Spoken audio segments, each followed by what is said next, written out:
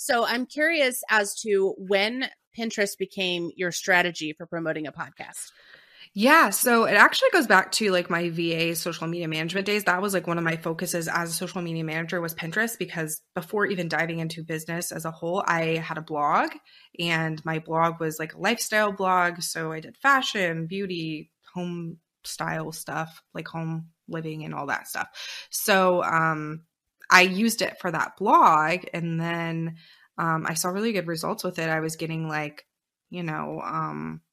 30 opt-ins a day to my email list for this one freebie based on this one pen.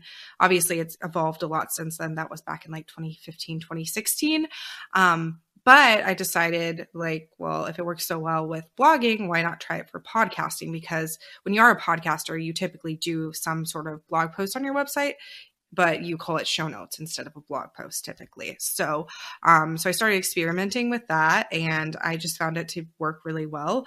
It is a little different because people are accustomed to landing on your website and just reading a blog post, but they get that benefit of having the audio there too. They can either listen or read. So it kind of gives people the best of both worlds.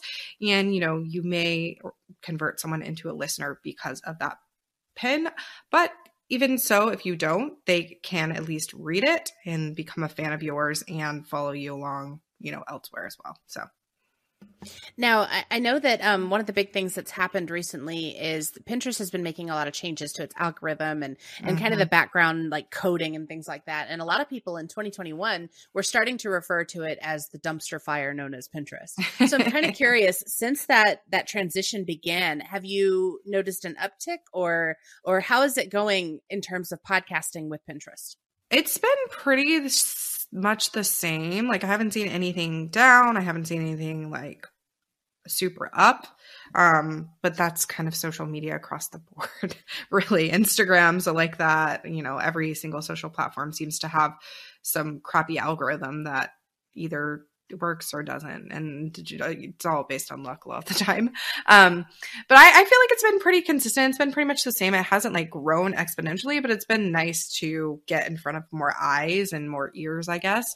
And like I would have never probably had those people find me without Pinterest. So I think it's still a really good tool. You just have to be strategic about it, and you can't be doing what worked in 2016 and 2017 and even 2020 because things have changed since then.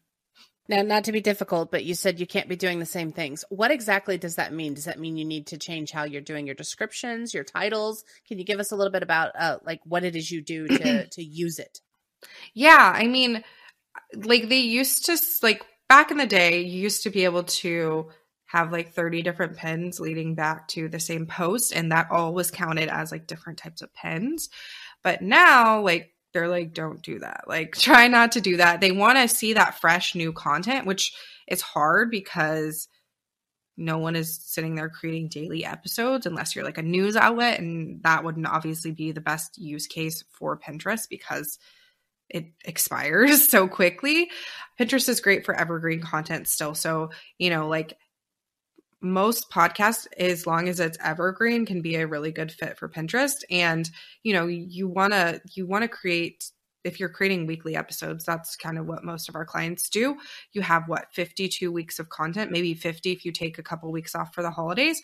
That's 50 pins you can do. Sure, you can do multiple pins that lead back to the same thing, but you can even test it, like have it lead back to the blog post, maybe have it lead back to like an Instagram post, or have it lead back to like a freebie or something that's kind of relevant to that episode. Kind of use it that way so you can still see what's working. So maybe like the one that's leading back to like a freebie that's similar to the episode, maybe that converts better. Obviously, that's going to be good for you because those people are getting your email list.